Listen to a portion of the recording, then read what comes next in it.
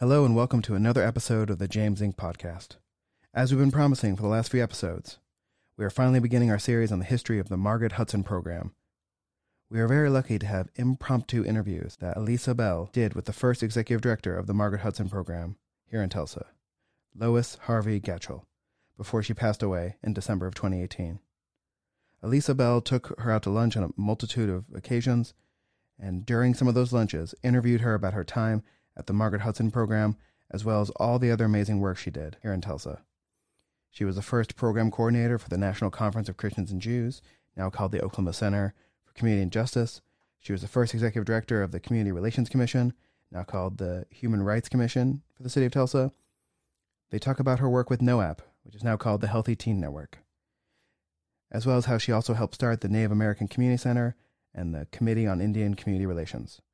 But what's most important to us here at the James Inc. podcast was about her time as the first executive director of the Margaret Hudson program, which started in 1969, where she served as the executive director for 11 years and then retired and became a consultant and advisor for national organizations concerned with adolescent parenting, including the Joseph P. Candy Jr. Foundation. I hope you enjoy these interview clips, and I hope you learn as much as I did. Please remember to rate and subscribe to this podcast on Apple Podcasts, or subscribe wherever you get your podcasts. Enjoy.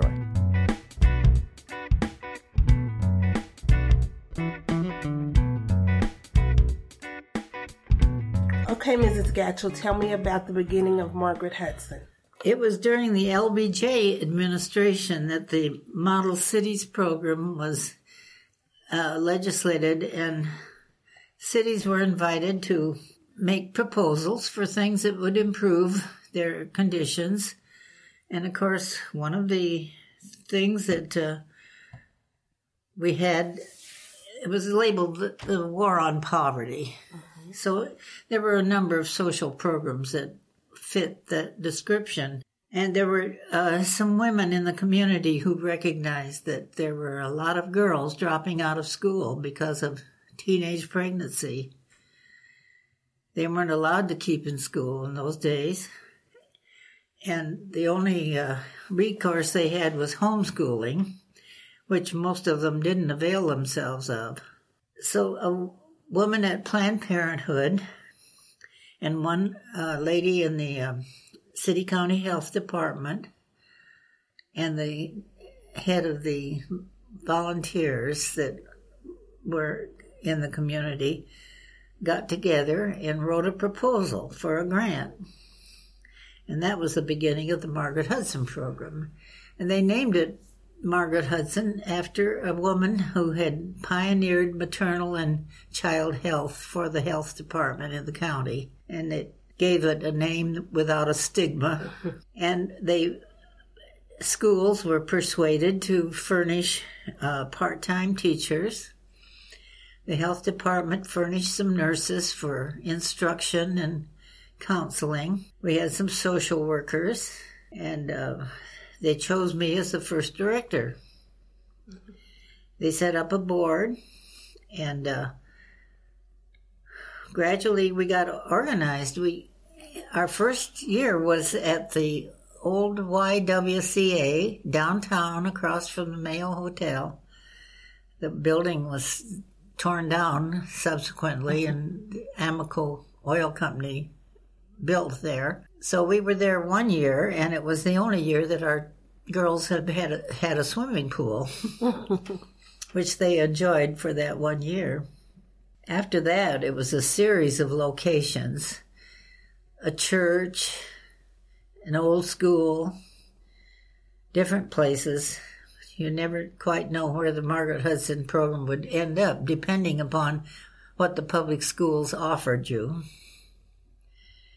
But right away, our enrollment began growing, and most of the high schools contributed some students. And it would depend very much on the counselors that were there, whether they would kind of lead the girls in that direction. And the idea was to hold them in school at their grade level, and in addition to their academic work, provide the counseling and health care that were so important to their condition. So that's the way we got started. So how many girls were there the first year? Well, we had 3 half-day classes, and I would say probably about 60. I really would have to look back at the records, but it seems to me it grew more rapidly than we anticipated. And what year was this? Oh, you ask me such hard questions. I would have to search my memory. I don't really, it was in the 1960s, but I can't tell you exactly. I think they officially listed as 69 Is on that the right? things that I've seen. So, well, it was early on, and through the years it's had many locations and many changes of personnel.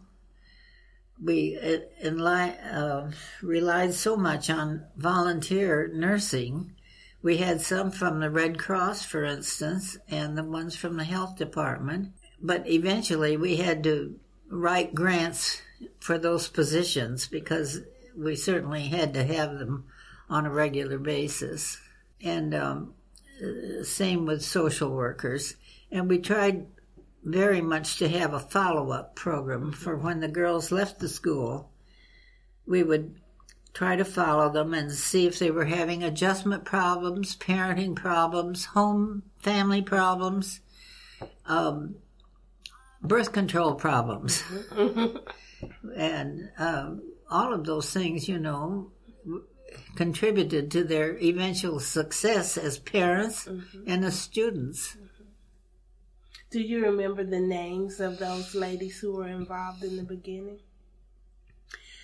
Well, I know that Lena Bennett was the head of the volunteers, and she also became president of our board. And then the doctors, she moved from Tulsa soon after that. That was from the health department, but she was very instrumental in the proposal writing. And Estelle Antel was the head of the Planned Parenthood at that point. And she, too, left Tulsa. So, it was a changing cast of characters all the time. I believe there's one teacher who was, and probably still is there, and that was you mentioned her. She taught the parenting classes. Oh, Mrs. Hill. Yes. Mrs. Morrow. She's now Mrs. Hill. Uh-huh. What was your greatest challenge and the thing that you're most proud of? Well, I'm very proud of one of its graduates whose name, Elisa Bell, who went to college with 2 babies and on welfare and got a degree and a nice job and eventually married and has a nice family, got a master's degree, and has been nationally recognized as a great success.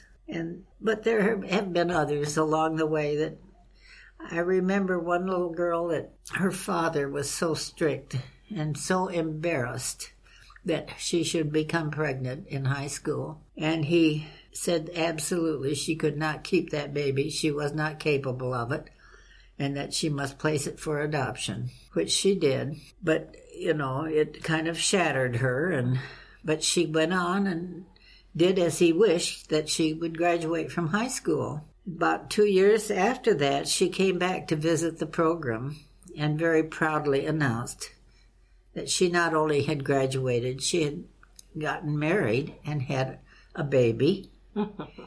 So she was very proud then of being a parent in the order that her father wished. There were many stories like that were heartwarming, and it was so good to, when they would call me and say, I've got a job, or I've graduated, I just felt really pleased whenever that happened. Did you start NOAP? Well, I was with the original group that started NOAP. We had begun to contact other programs because we were neophytes. And it was interesting to find out how other people did these programs for teenage pregnancy. And it was always a variety. Some of the school systems were the sponsors, some were social agencies, a few were independents like Margaret Hudson.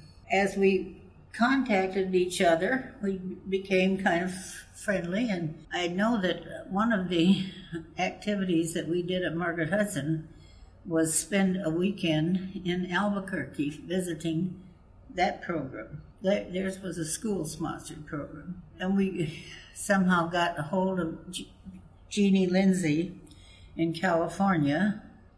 Her program was a school-sponsored program. And she was the one that began publishing books for use of teenage pregnancy programs. Then we had, I won't remember all of the people that were involved in the beginning. I remember we met in different towns at our own expense because we needed each other. We needed the exchange of ideas and the kind of resources that they provided to us. So that just grew into a movement. We said, well, let's make it official that we're going to be the group that exchanges information and help for teenage pregnancy programs and work on legislation that we need. And we did that nationally.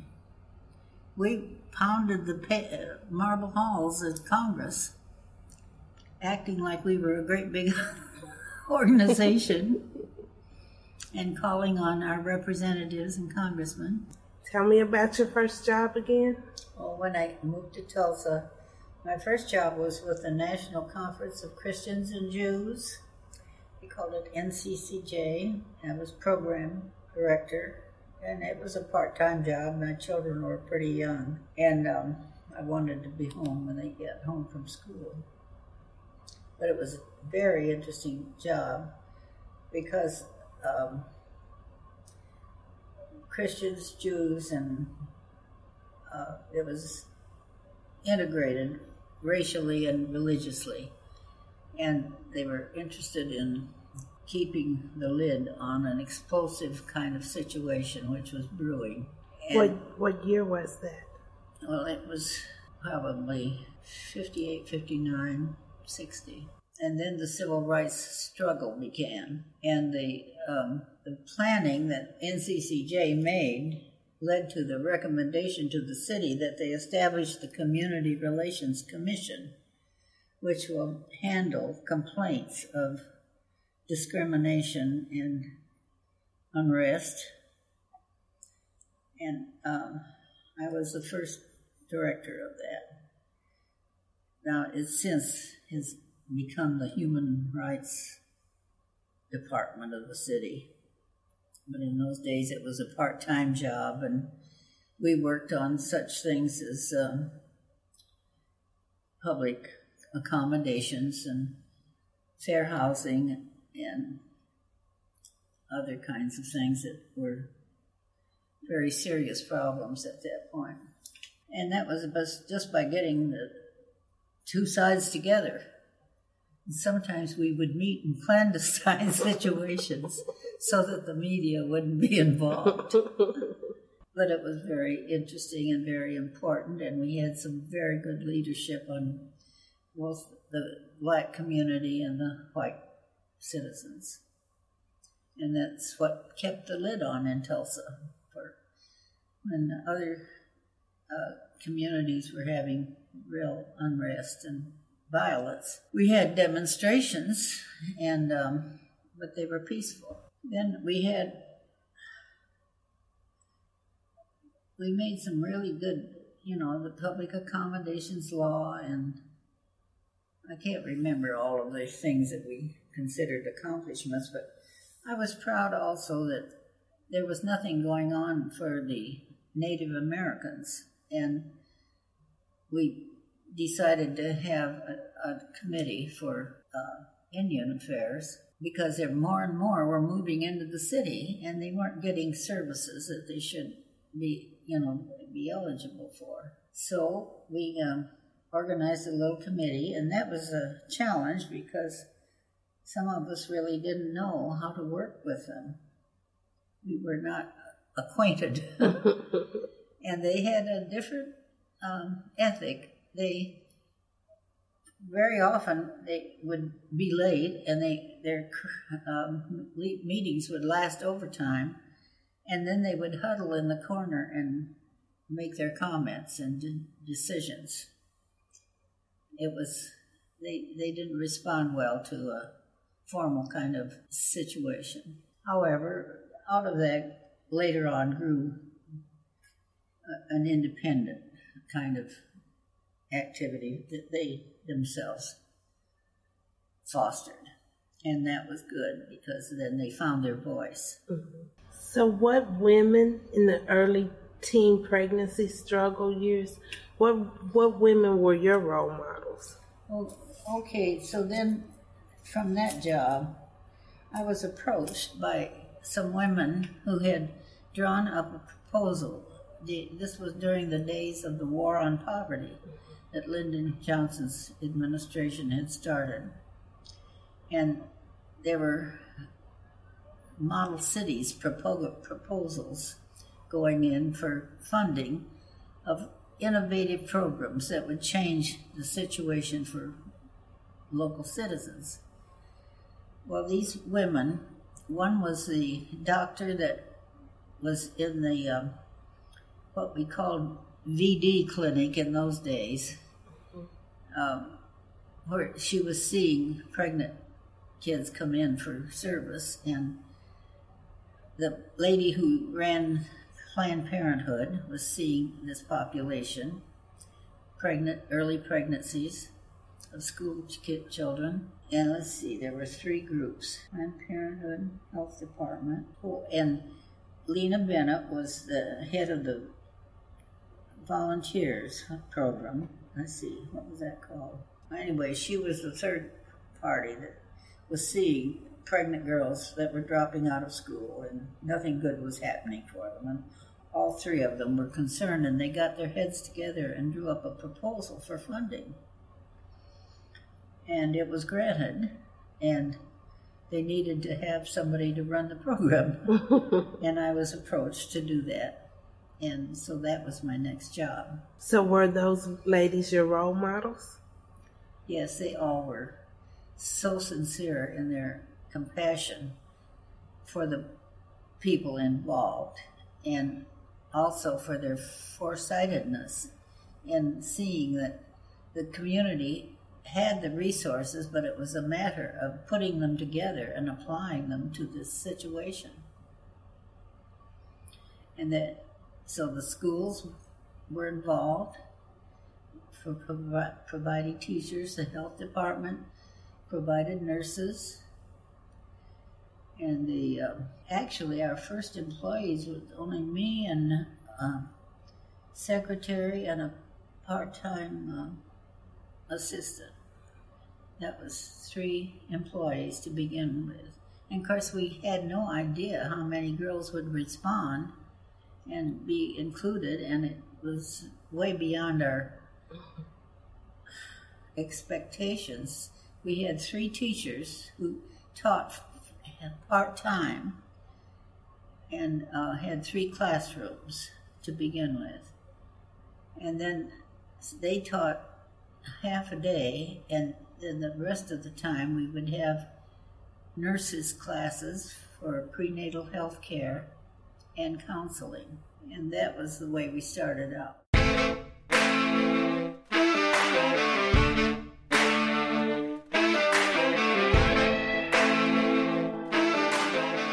I hope you enjoyed that impromptu interview as much as I did. We will be talking to teachers, former teachers of the Margaret Hudson program in following episodes, and please remember to rate and subscribe us on Apple Podcasts and to subscribe wherever podcasts can be found. You can like James Inc. as well as Podcast for Good on Facebook. and Twitter and all the places where people normally are. Thank you so much.